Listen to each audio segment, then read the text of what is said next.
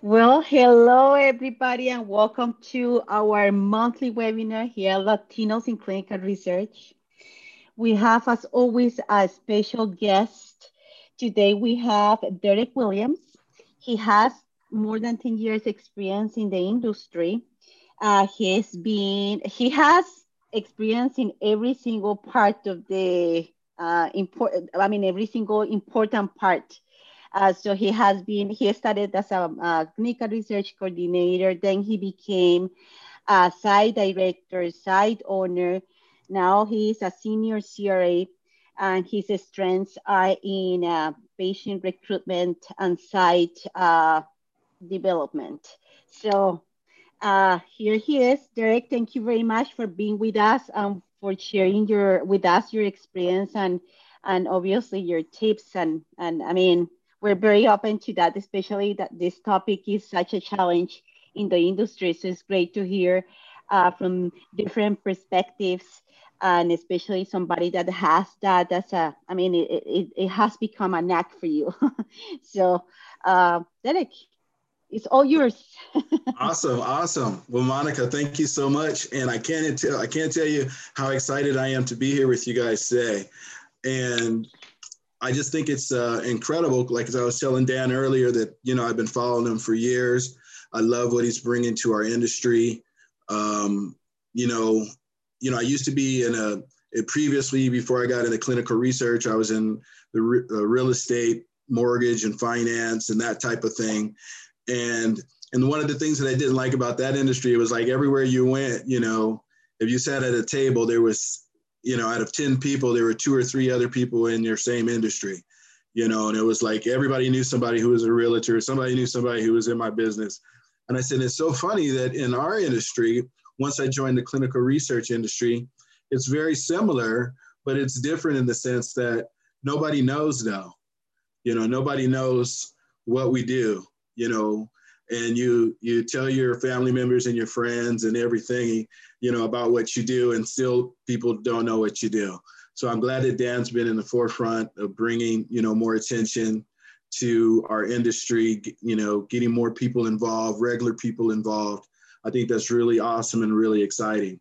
Thank you, So what I would Derek. like to do is share with you guys today, my friend Monica, tabbed me today, and she said, you'd be good to talk about, you could come in and share a little bit about yourself and, how you got here, and also, share a little bit about recruitment and site development. So here we go. So as I mentioned, I had a previous industry, experience in the financial services industry. My wife was actually the CRA in her family. And so through a lot of, in our industry, we're always bringing it home, a lot of pillow talk, talking about different situations. She would always pick my brain about, what I thought about different things about, our industry. And I would always give her some of my feedback. And she said, you should really think about doing, joining the industry. And I was like, you don't even really like it that much, so why would I want to join it? Just poking at her, right? So anyway, as our children got older and my wife didn't, the thought of both of us traveling wasn't appealing to me initially. But I did stumble upon, there was a course at UCSD that had a clinical trials administration course. And I said, what, before I do anything, let me just take the course and see if I even like it. And when I took it, I really liked it. I loved all of the different facets, how drug was developed, the research and development process and all that, and how it came to fruition. And it just so happened that right around that same time, I had a colleague of mine who was an oncologist, and at a party, I'd asked her, had she ever thought about doing clinical research? And she said, yeah, actually, I am already doing it. But she was just doing it pro bono, as a friend, as a favor to the medical center that she worked for. And I asked her, hey, you ever thought about doing it as a business? And she said, yeah. I just don't know how to get into it. I said, man, I think I can help you. So we partnered together and we started a partnership. And as you guys all know, if you've been in the industry and if you started out at that level, you're the site manager, but you're also the janitor. you know, coordinator and everything else. So that was me. I was thrown into the fire and learned, you know, what some people would say the hard way, but I say the right way, because I got to learn our industry really from the bottom up, you know. So, and I've got to see and experience a lot of things. So, you know, it just so happened that, you know, working as you know, in clinical research along with her practice, the physician I was working with, it was just too much. She had small children, so we decided not to continue our partnership.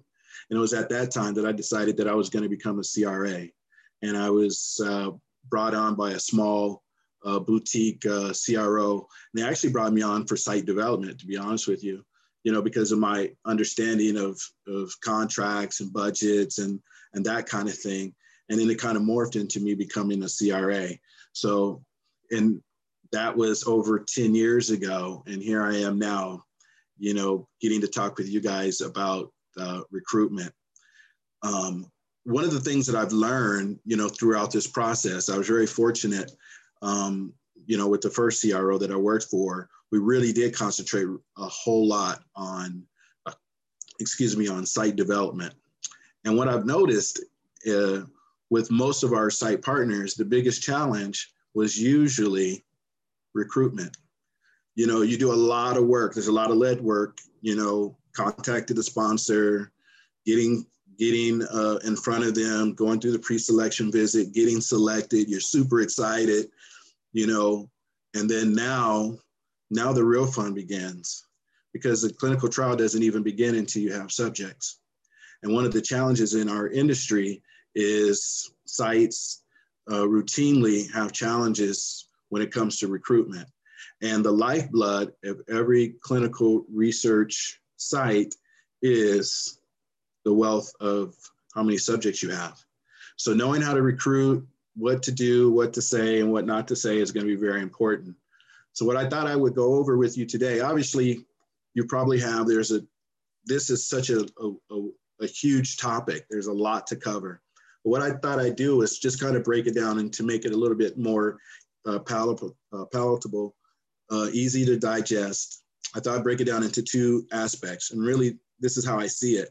You know, you have the lead generation, the aspect when you're trying to generate leads or generate referrals or, you know, get subjects. And then the second part to that is, which is equally important, is once you do get a lead or once you do get a referral, how do you turn that referral or that lead into a subject? Because that's the unknown part, you know, that many people miss. And they get the subjects, and then for some reason when they make the call, they don't get a call back, unresponsive, or maybe they come part of the way and then they don't show up again. So I'm going to talk about what I found so far has been some of the strategies and tips that I think that may be useful.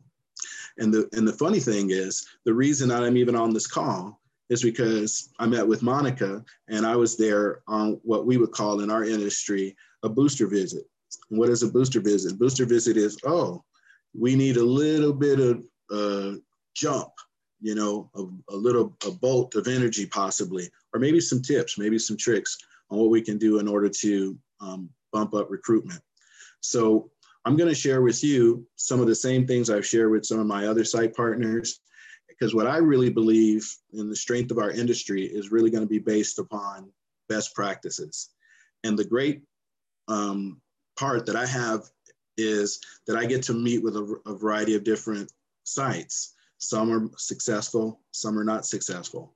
So once you learn what the most successful sites are doing, you know, there was always one of my mentors would always say, you know, success leaves clues. And if we're wise, we'll look and follow the clues of the sites that have been successful and follow their trends. So if I can ask anyone, I'm just going to put a question out there. If you have a site and a PI, what is your best referral source? Can anybody answer that? What is your best referral source? Well, it should be the principal investigator, right? and the sub-investigators, if the sub-investigators are in the same therapeutic area. Absolutely. So if you have a PI and the PI has a database of subjects that meet your indication, that's going to be your very first and your best referral source.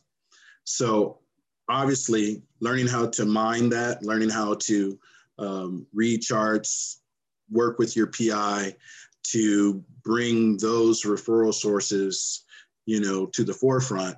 That's another story. But what I really wanted to hone in on is the next level. The next level is going to be your warm referrals. And these are going to be referrals that are very similar to the PI and database referrals. It's going to be using other PIs and other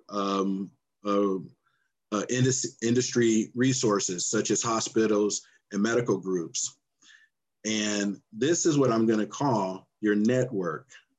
So once you start, anybody who has a site, and if you have a PI, you have a network. Any person or any group or any association, hospital, medical group that your PI is associated with or has associations with should be your primary target. And what I've noticed in our industry and with many of my sites, very few sites have very strong connections with their network. So if you really want to have a very strong recruitment referral base, it's very important that you network with your network. So, and what does that mean? Networking with your network. That means starting off making contact with all of the warm referrals within your network. That can come by a variety of different ways of making that happen. What I've seen based on some of the industry changes and trends is, obviously a lot of people use social media and all of its platforms in order to do recruitment. But that's really not a warm referral. That usually comes from people that you don't know or don't know well. What you really want to do is start off with people that you know and that you know well. And just like I mentioned, how when I was in real estate, I could sit down at a table and there would be several of us in the same industry. You could sit down right now and you could probably put 8 to 10 tables together and you're not going to find 2 researchers together. So you have a super opportunity in an open market because everybody that you talk to it's going to be new to them. Everybody that you meet is going to be open eyes and open ears for you, unlike it would be in many other industries. So I would encourage you to get on the platform and really start networking with your network. And believe it or not, obviously you're going to be starting with other physicians, hospitals, and medical groups, but don't shy away from friends and family or anybody else. Let them know what kind of studies you're working on when you're working on them. You'd be surprised who knows who knows who. Just like I'm on this conversation right now, who would have ever known that Dan and Monica were connected, and I'm connected with Monica, and that Judy Galindo is on this call, and she's also one of my site partners. You just never know what group you're going to be in. So don't ever be shy about mentioning what you do.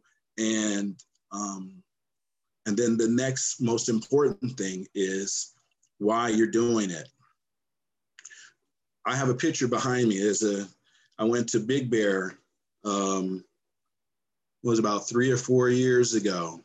It was a celebration. My mother had lung cancer and she went through treatment and thankfully she was able to recover. But during that process, I got to really come to understand really the importance of our contribution to the whole medical society. And if you're not really connected as to why you're doing what you're doing, I tell you, take a step back and reevaluate what contribution you're making to the industry. Because all the time you'll see studies that you've worked on, medications that are going to market, that are serving populations of people that you've worked with. And those people one day may possibly be someone that you love and care about. So when you're starting off in your journey in recruitment, I want you to start off with your why you're doing it. Why is it important? Why should they come into the office? Why should they come into your office? What's important about this trial? What difference is it going to make in their life? What benefits will they realize after completing this trial? Once you connect with the why, then you can start asking some other pertinent questions to your to your subjects. And that's going to be what their whys are. Why are they here? It isn't often that we ask the question, well, why do you want to be in this particular trial? Why is research important to you? Finding out why your subjects are willing to explore experimental drug or treatment is important. Once you know that, you can connect with them in a way that no one else can connect with them. So it's very important that, number one, when you're making that call to someone that you see as a potential subject, that you take a step back and remember your why you're there, why we all are here. And secondarily, make sure that you're inquisitive as to what their why is. Why do they want to take this journey? Because once you can connect with somebody and find out, I'm doing this because of my mom, I'm doing this because of my child, I'm doing this because I want to leave a long-lasting mark, and said that I did my part, or I was a contributor, whatever it is. I don't know what it is, but everybody has their why. And it's important for us, and as busy as we are, as busy as you are, believe me, I know how busy you are. I've been there. But as busy as you are, to take a second and find out, why is it important to them? When they come and they speak to you, you only have a few seconds, many times, to make a connection. And those few minutes, I've learned from the sites that do it the best, is about making a connection. Now, I can tell you, if you got on the call and you were thinking we were going to go over, oh, you should try Study Kick or Trial Partners, or, I can give you all the mechanisms. But what you'll see, what happens is people will get referrals, but they won't get subjects. And they won't get people who bind to them, who are willing to finish the process. And that's because we haven't done the small things that allow us to really move the marker. Because what we do, our field is really, as Dan would always say, it's an ecosystem. And it really is. And our connection to our referral partners, when you are able to make connections with your referral partners, so just think about this. You have a site, and every hospital knows that you do research. Every physician, every nurse practitioner, every PA in your area knows that you're in research, and they know what indications that you primarily serve, if you serve multiple indications. But they know you, right? They know you, and more importantly, you know them. Just like if this was your mother or your daughter or your son, if you were to refer them, you would want to refer them to somebody who you know, right? So when I say to someone, hey, Dr. Johnson said you'd be a good candidate for this trial, that carries weight, especially if the person is familiar with Dr. Johnson. And if Dr. Johnson happens to be their own physician, how much more weight does that carry? And you've just taken on the strength and power of the referral power of that physician just by having that connection. So as you're developing your referral ecosystem, Remember, always starting off with your PI. Whatever is in the database, that's gold, absolute gold. Don't think to go anywhere else until you exacerbate that first. I see a lot of sites we get there and so PI has a huge database and they're paying for an outside vendor to recruit for them. And then, of course, the vendor does what they do. They turn the dirt, they generate a lot of opportunity, but it's very difficult to close when you don't have a connection with somebody, and much easier to close when you have a connection with somebody. So make sure, number one, that you're starting off with your PI's database. 2, start your warm market. Connect with the connectors. There's no need you going after 1 or 2 people when you can connect with a group of physicians who can send you multiple referrals. Just think about it. If you were in a network that had 10 physicians and each one sent you 1 referral every other month, that's 6 per physician. Over 10 months, that's 60 referrals. It's easy when you think about it, because recruitment really it's a numbers game. But there's nuances though. There's nuances to recruitment. As much as we want to get all of the numbers, how you get those numbers is equally important, if not more.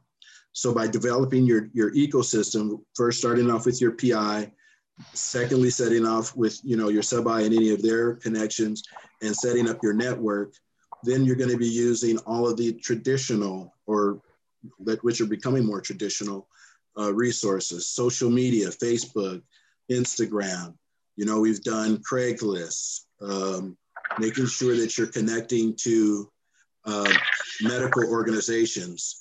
If you're in an indication and you're doing oncology, then you automatically should be connected to a breast cancer association or lung cancer association or a cancer association in general. If you're doing, heart disease and you're not connected, you need to be connecting to the American Heart Association, diabetes, the American Diabetes Association, all the associations. They should know who you are and that you are part of the team.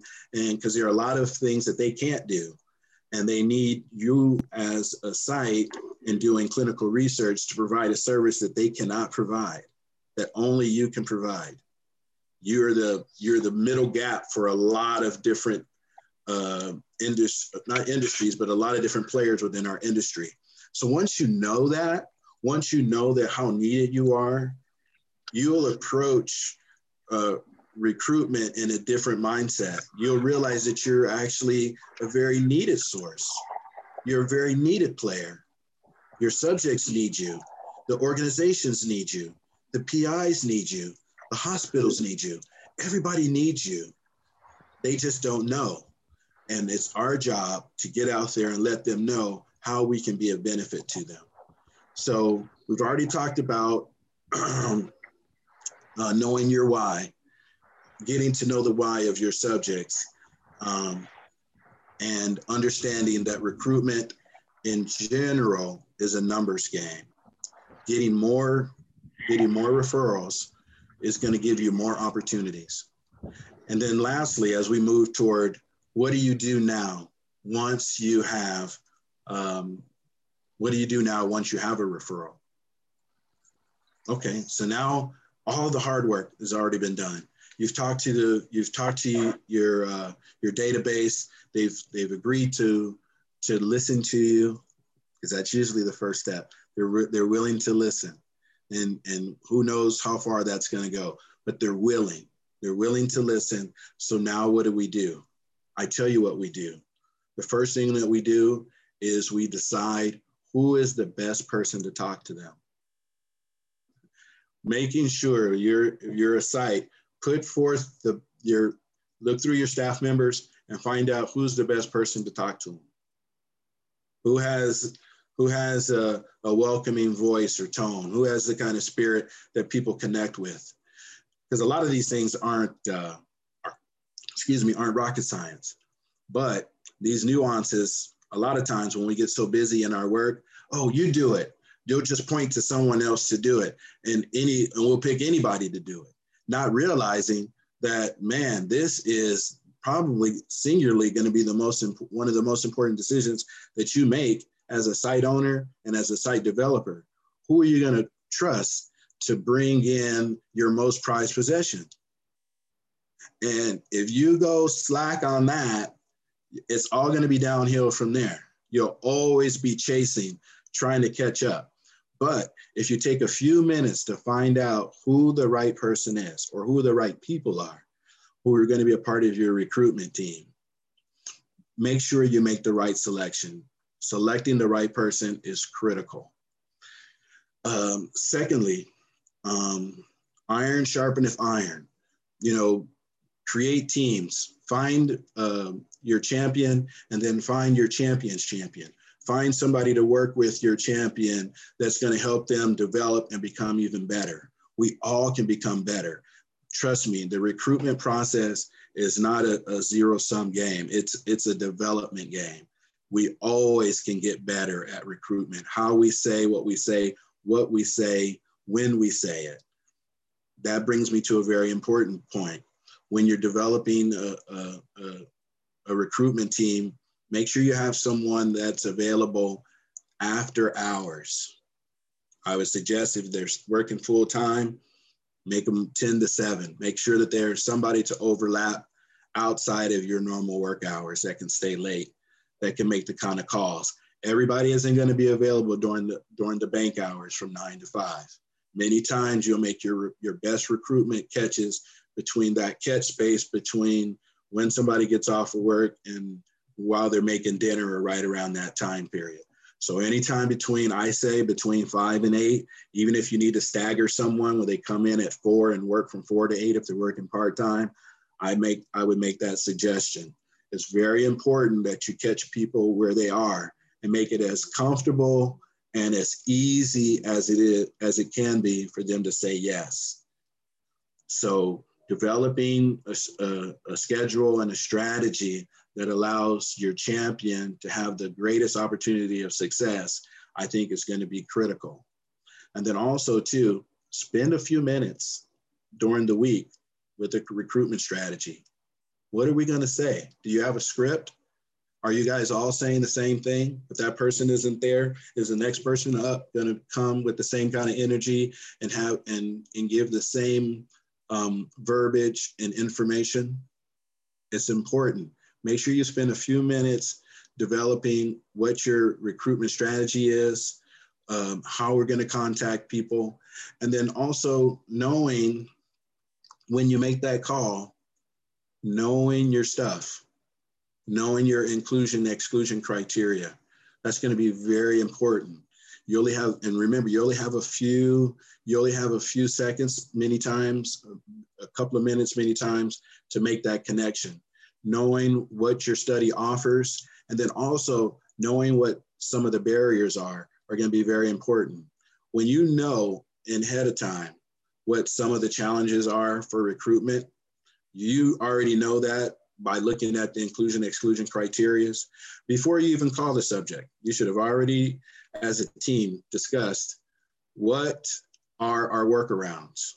How can we get around this objection if there is one? Sometimes you can't. Sometimes, as you guys know, the protocol is so stringent, they're looking for a needle in a haystack, and many people are just not going to qualify.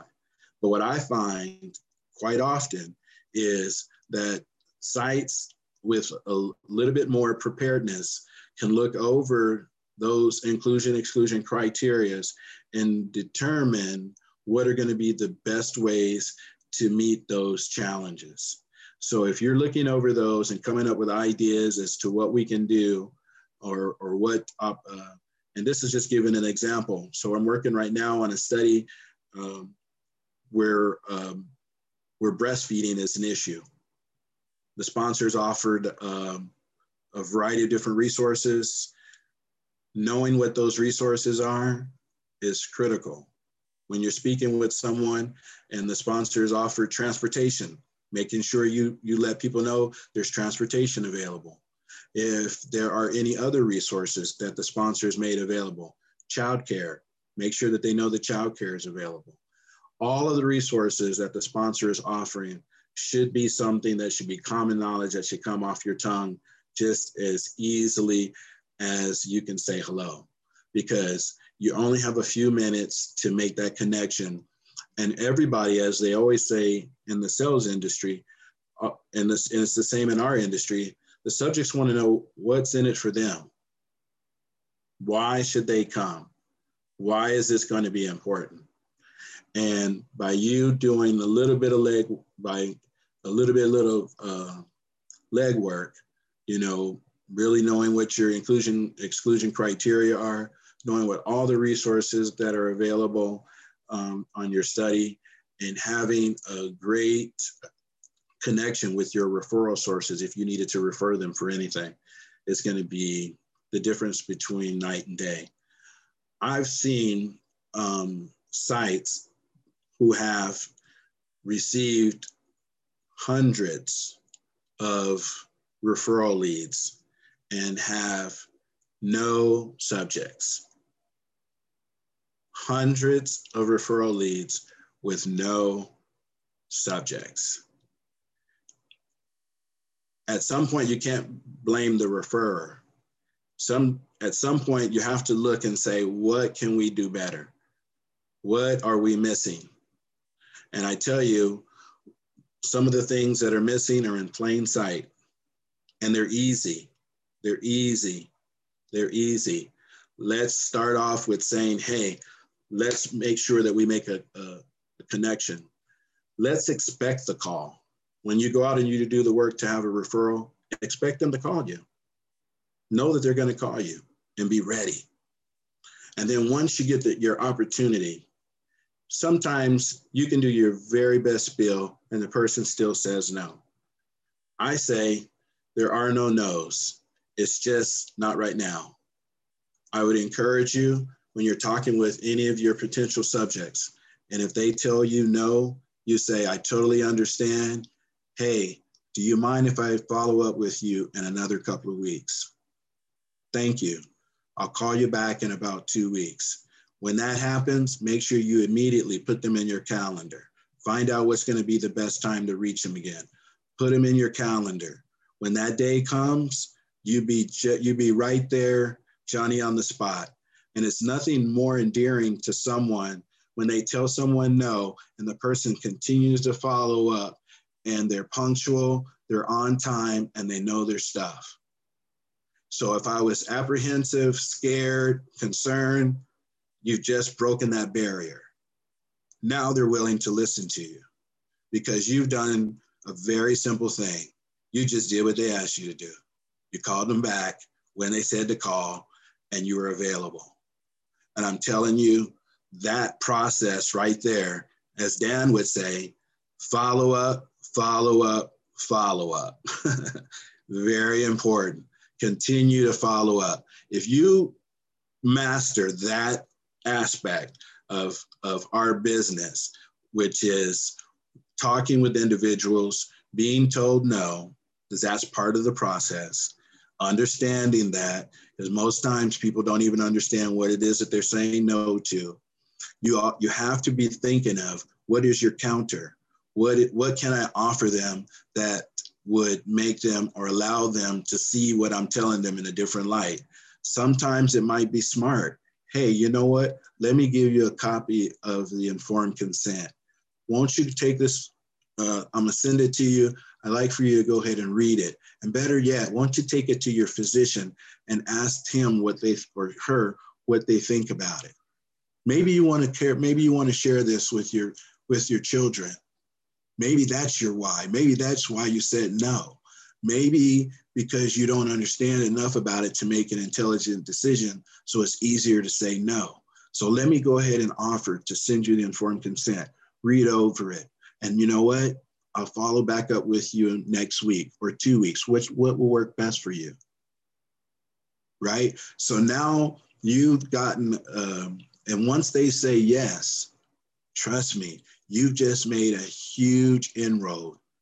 Now you have a reason to follow up, and now you have something to talk about and another opportunity to make a connection, because that's all it is. It's about making a connection.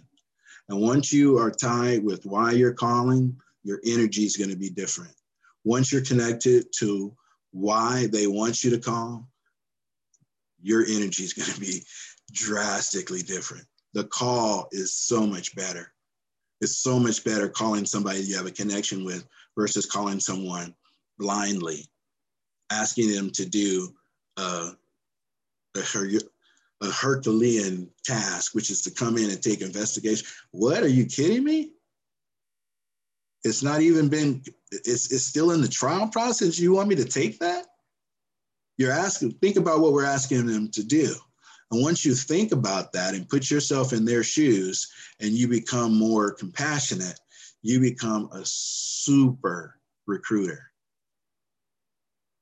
A super recruiter. Once you know your why, you know their why, and you can connect with them in a way that they've never been connected with, you'll grow your business in leaps and bounds.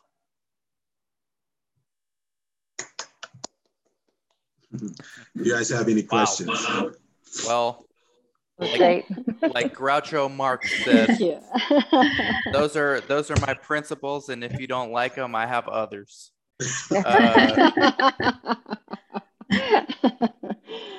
No, this is good. I think one of the things, Derek, and then we'll get to actually some of the questions, and you can either chat or unmute yourself. But one of the things, like as someone who was in the real estate industry for a while, we have a lot of coaches there in that industry. They're training the agents on how to get leads. One of the things that stuck with me was, you want more leads? Just talk to more people about real estate. And it kind of reminds me of this, because the approach is simple. It's not easy, but it's simple. It's basically having conversations, beginning with your immediate sphere of influence and then extending out, right, through the connections, through the warm referrals that you get. So why do you think, I mean, somebody who does booster visits, and by the way, I want to interview you for my podcast just on how you got a career in site development and booster visits, but that's later. Okay. What's like the main reason why sites need a booster visit in the first place? Like, is there a commonality? Is it really something simple as not communicating? And then how do we change that? Yeah, well, you know what? I was saying, to me, it's really more of an energy thing. It's more spiritual than it is actual. You know what I mean? I can come and tell you all the different tips, but if you don't have the energy behind it to make it happen, then it really doesn't matter. So as you know, so when you're excited about a study, man, it's much easier to recruit when you're not excited, right? So excitement plays a big difference in how well you recruit, right? It plays a big difference in how you go after referrals. It plays a big difference on how you interface with the referral and how you interface with your subjects. So all of that is noticeable. And it's difficult in my position when I come to someone, I can't tell you, hey man, it's time for you to get excited. Let's go get them, man. You know, I have to come with a different approach. I have to tell them all the different strategies and techniques. But the reality it is, man, you got to be connected to your why. Because soon as you get connected to why you're doing what you're doing, you're going to have a different outcome. Your outcome really has a lot to do with your income. How you are inwardly is being manifested outwardly. You can see it in your mannerisms, your phone calls, your emails, all of it. But when you're on the phone with somebody and they can tell that you're excited, when they used to say smile through the phone, when they hear that, because you know, most of our connections now, just think about it now, we're not meeting people face to face hardly anymore. So you got to figure out a way to smile through your email, smile on the phone, smile on your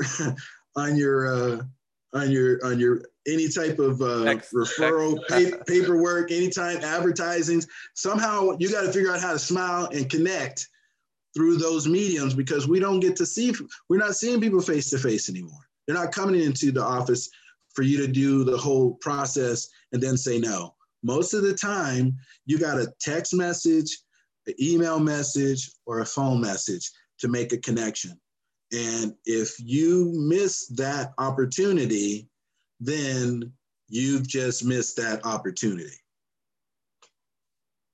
Yeah, I think a lot of the responsibility lies on the employer. It's easy to blame the coordinator or whomever's in charge. Absolutely. But if there's no incentive structure, absolutely. How do you change this though? You can't talk to the site owner and tell them, hey, your incentives suck. Like, what are you gonna say? Most of them don't have any. Not even that they suck, they don't even have any. And the thing about it is, the more someone recruits, that's a bottom line generator. It's the most important dollar aspect of any business in our industry. So, I'm sorry, I was just wanting to ask follow up to Dan, what he stated there. In terms of incentives, what do you think is the most productive incentive for a coordinator or any staff member to recruit? Cash. Cash. Man, I like that. The sponsors giving reimbursements and things to subjects to come in, but for some reason, the person who brings them in gets nothing. Why is that? Well, don't some sponsors frown on cash payments for recruitment? Not if they want to enroll for their studies. No, well, this is the thing. The sponsor spends thousands, millions of dollars, if not, in recruitment. Amongst 100 sites, they're going to give each site how much do you request in your advertising budget? And that's each site, and that's hundreds of sites per the study. So the sponsors are already prepared, willing. That's the reason why they contact you, because if they had the subjects themselves, they wouldn't need the sites. They come to the sites because the sites have the subjects. So figuring out an equitable way to compensate the team, because I don't say it's just one person, because it really takes a team, to recruit. How do you compensate your team for a job well done? And I think that there's some way that, maybe you have a target, a benchmark of, this is because, first of all, most sites don't meet in enrollment targets. Put that down. Let's meet our enrollment target. Every study that we're in, we make sure that our site meets the enrollment target. If you meet the enrollment target, we got a little surprise for you. Because I think that as you see the sponsors are all trying to put, it's the Olympics. Well, how are you doing in recruitment? Oh, it's the Super Bowl. Who's the Super Bowl team? Who's the best? They're putting in all kind of incentives, games, different things to try to motivate sites to be really engaged in this process. Why? Because they spend thousands upon thousands of dollars just to bring you aboard. Yeah, we got a question from Nicole, but bronze medal, very underrated. That's a deep statement right there. All right, Nicole. I have a question. So I'm working on the CRO side right now, and we have a study that we're really struggling on recruitment, and the sponsors willing to do anything to get recruitment. But, you hear from some people and you can't really find an answer. Our sponsor, if I said something like some kind of, so we're using this big campaign. And like you said, these sites are getting 150 to 250, I would say, referrals so far in 2 months. And maybe 3 subjects have screened from all of our sites. So I'm talking 800. And so the sites are like, oh, this campaign sucks. We don't like it. We like the other one we had before. It was so much better. It was quality patients. We looked at the questions. It's using Instagram, Facebook. It's the same kind of thing. It's just targeting the same population. And so I think it's kind of like a lot of work, and the sites are kind of checked out. is it appropriate for us to propose something for the sponsor to maybe provide some kind of incentive to the recruiters? Do you think that would be a good idea? And do you guys know if that's legal? Is that allowed? I'm gonna say, and Dan will probably back me up, the sponsor's probably not gonna do that, because that's really a site level issue. Just as he says, that's an owner issue. How you're going to incentivize your staff to perform. You know, if you can't do it, what makes you think we can do it as a sponsor? You know what I mean? So it's really going to be incumbent upon the site owner to know what buttons to push for their staff members to get them to be able to do that. And, you know, obviously the sponsor can, you know, have an executive call and talk about, you know, the importance and that kind of thing. But ultimately, it's really about sites really buying into why they're there and their importance in the process. And unfortunately, what's happened is you'll be on a study where the patient population and the protocol just meet up really good and it's easy. And everybody can recruit for the studies that are easy because they almost recruit from themselves. The referrals come in, you ask somebody like, oh, heck yeah, we love to do that. The question is, what do you do on the studies where it's not so easy, where the protocol is a little bit more challenging? And that's where it takes that energy level that I talk about, that requires you to do a little bit more, a little bit extra, a little bit longer to get your outcome. So maybe the sponsor should educate more the sites about it, or the options that are out there. I mean, that sites can take into, I mean, that can make it as part of their site. How can I say? I don't Maybe think daily. so. No? No, I actually want, I'm going to throw it back on the sponsor, because if you are working on a study and you're getting that many leads and you're only able to schedule so many, it must be a very difficult protocol, I would assume, with very difficult criteria. So that doesn't even fall on the site. I think that I would say most of the sites are probably doing what they can with the resources that they can. If the sponsor has a very difficult protocol, they need to go back and revise their protocol, or they need to start doing some outreach and connecting with other physicians in the community to help these sites get possibly potential patients. Kind of going back to what Derek said, reaching out to your community. But I think this is where maybe the sponsor needs to step in and help those sites and physicians do that. That might be actually less expensive than trying to throw money at another campaign that is going to yield the same results. You know, I think there's other ways they can go about it. The other thing I wanted to mention, I know about incentives. I have had, I've been on studies where sponsors, they didn't pay us like a recruitment fee. As you mentioned, it's kind of a gray area, but we've received gift cards before for like, Starbucks or DoorDash to buy lunch for the staff, things like that. So that's another incentive too. If the referrals are there and sites aren't doing everything they need to do, maybe as an incentive as a gift card might be better than, you know, some kind of now bonus. That you mentioned that, Judy, now that you mentioned that we had in the past been incentivized, like for example, if we get a certain amount of patients during a specific period, the sponsor will give us a bonus. I think it was like within 1 month or 2 months, they will give us a bonus per patient.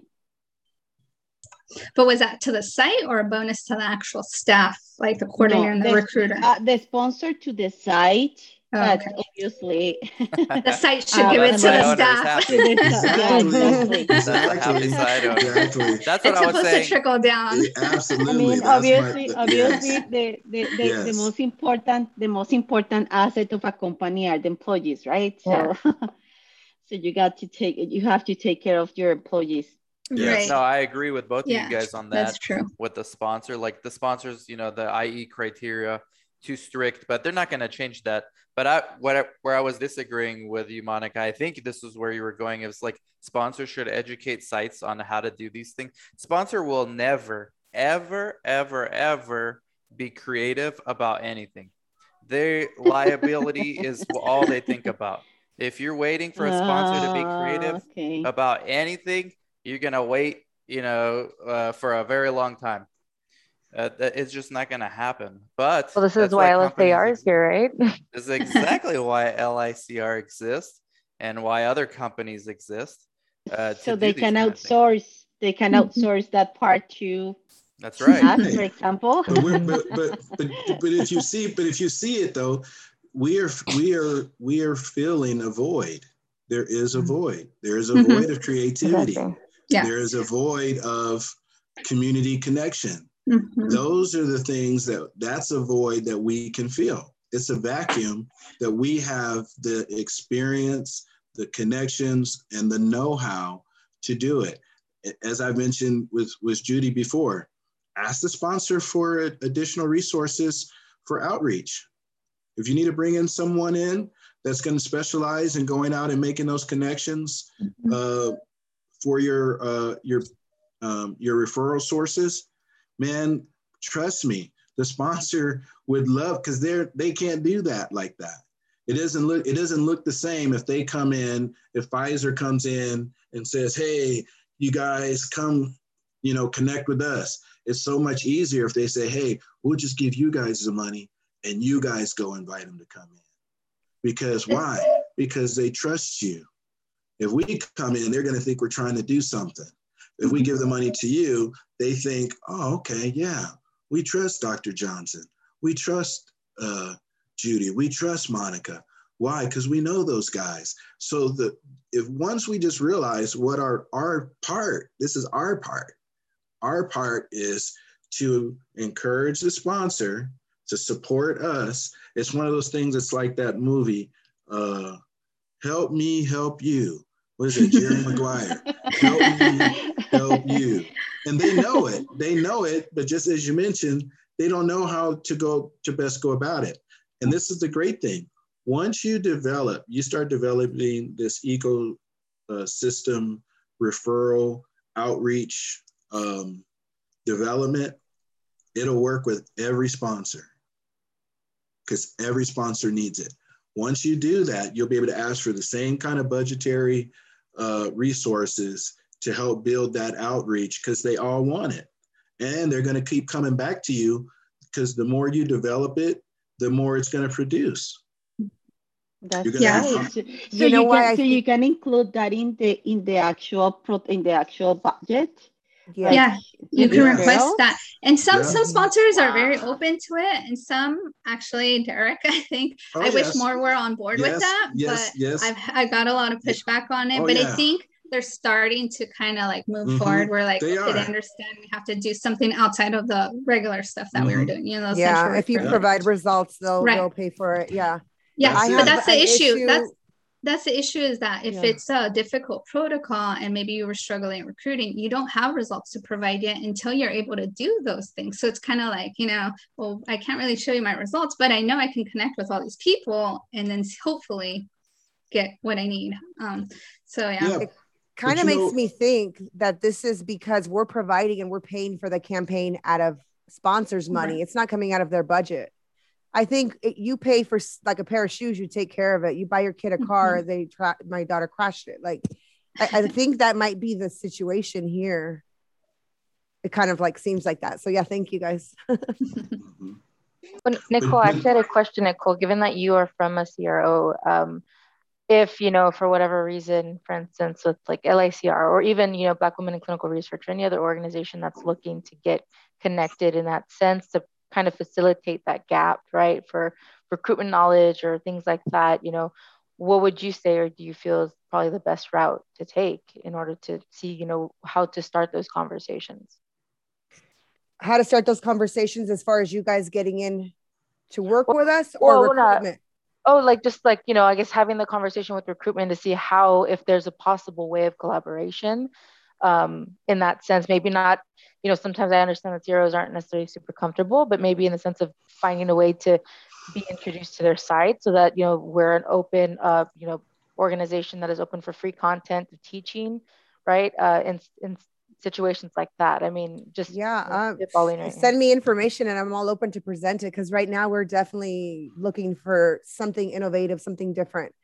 We have a lot of sites. They're like university sites. They're all like, UCLA, University of Washington, all these big sites with tons of doctors and thousands, millions probably of patients. And yeah, we're having a trouble, but it is a study with couples. You know, it's kind of harder. You know, you need an andrology lab and things like that they have there.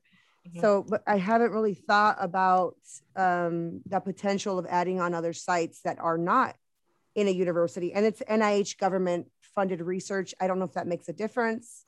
So I would need to look at all that.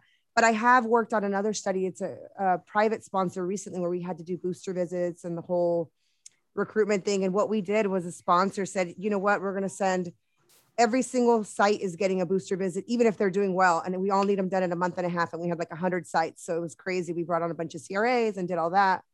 But yeah, me, I'm always open. I'm always pushing for sites. If there's something that you feel you need from us and you're going to do better, like Nicole, I need this. I need this much money. It's going to cost this long. It's going to run this long.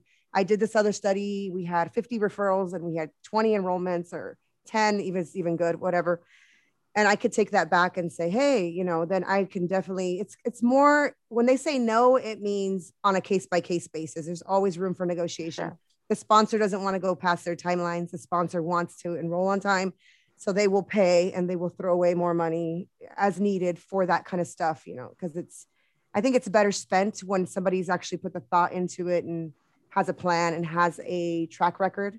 Yeah. So yeah, I think that's definitely, definitely a good idea. Like Judy said, now they are kind of more open to, oh yeah, you did good on like, you know, protocol A, now B, yes, you got it kind of thing. So I think it's kind of that. Okay. This has been really helpful for me because it's been a while since I worked at the site, you know, level. And man, I mean, I think we're making it too easy paying for these central campaigns where everything doesn't work the same in every area, you know? If you have something specific to you, most definitely. And I think that's kind of why we like with LACR, I personally love having these interviews because you'll get somebody from Cali, some from Miami, some from up north, and it's a whole different story, different approach of what's working for who and things like that. So, I mean, I'm super grateful, and I know the rest of the team's grateful that you're here because getting somebody to speak on, not necessarily on behalf of CRO, but, you know, coming from a CRO perspective, right? It's good to hear because. Thank you guys for having me. I saw the email. Thanks, Dan, putting it together.